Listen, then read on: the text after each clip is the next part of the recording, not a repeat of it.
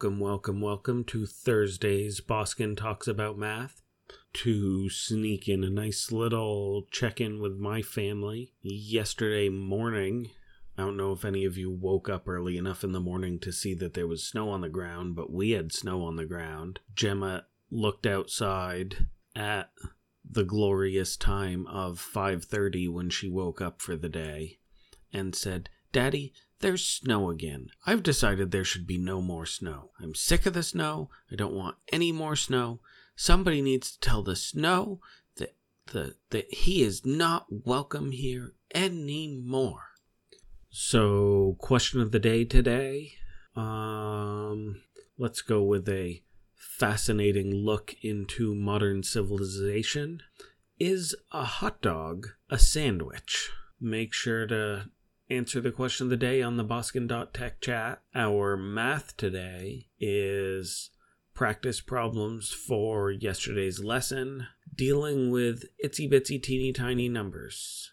We've spent a lot of time in the second half of this unit since we started doing scientific notation using number lines. So how do teeny tiny itsy bitsy numbers show up on a number line? The big trick to remember, scientific notation still just means moving the decimal point. Teeny tiny numbers mean we're moving the decimal point the opposite direction from big numbers, which means the exponent, the power of 10, will be negative. You all like negative numbers though, so this won't be a problem.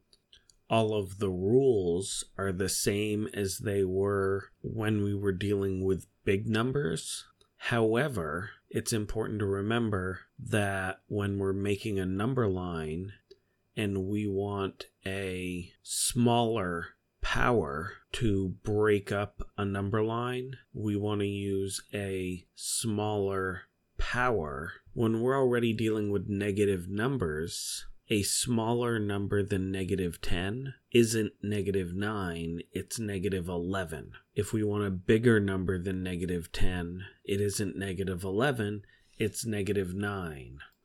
So big numbers, little numbers, they're all just numbers, and we all love numbers.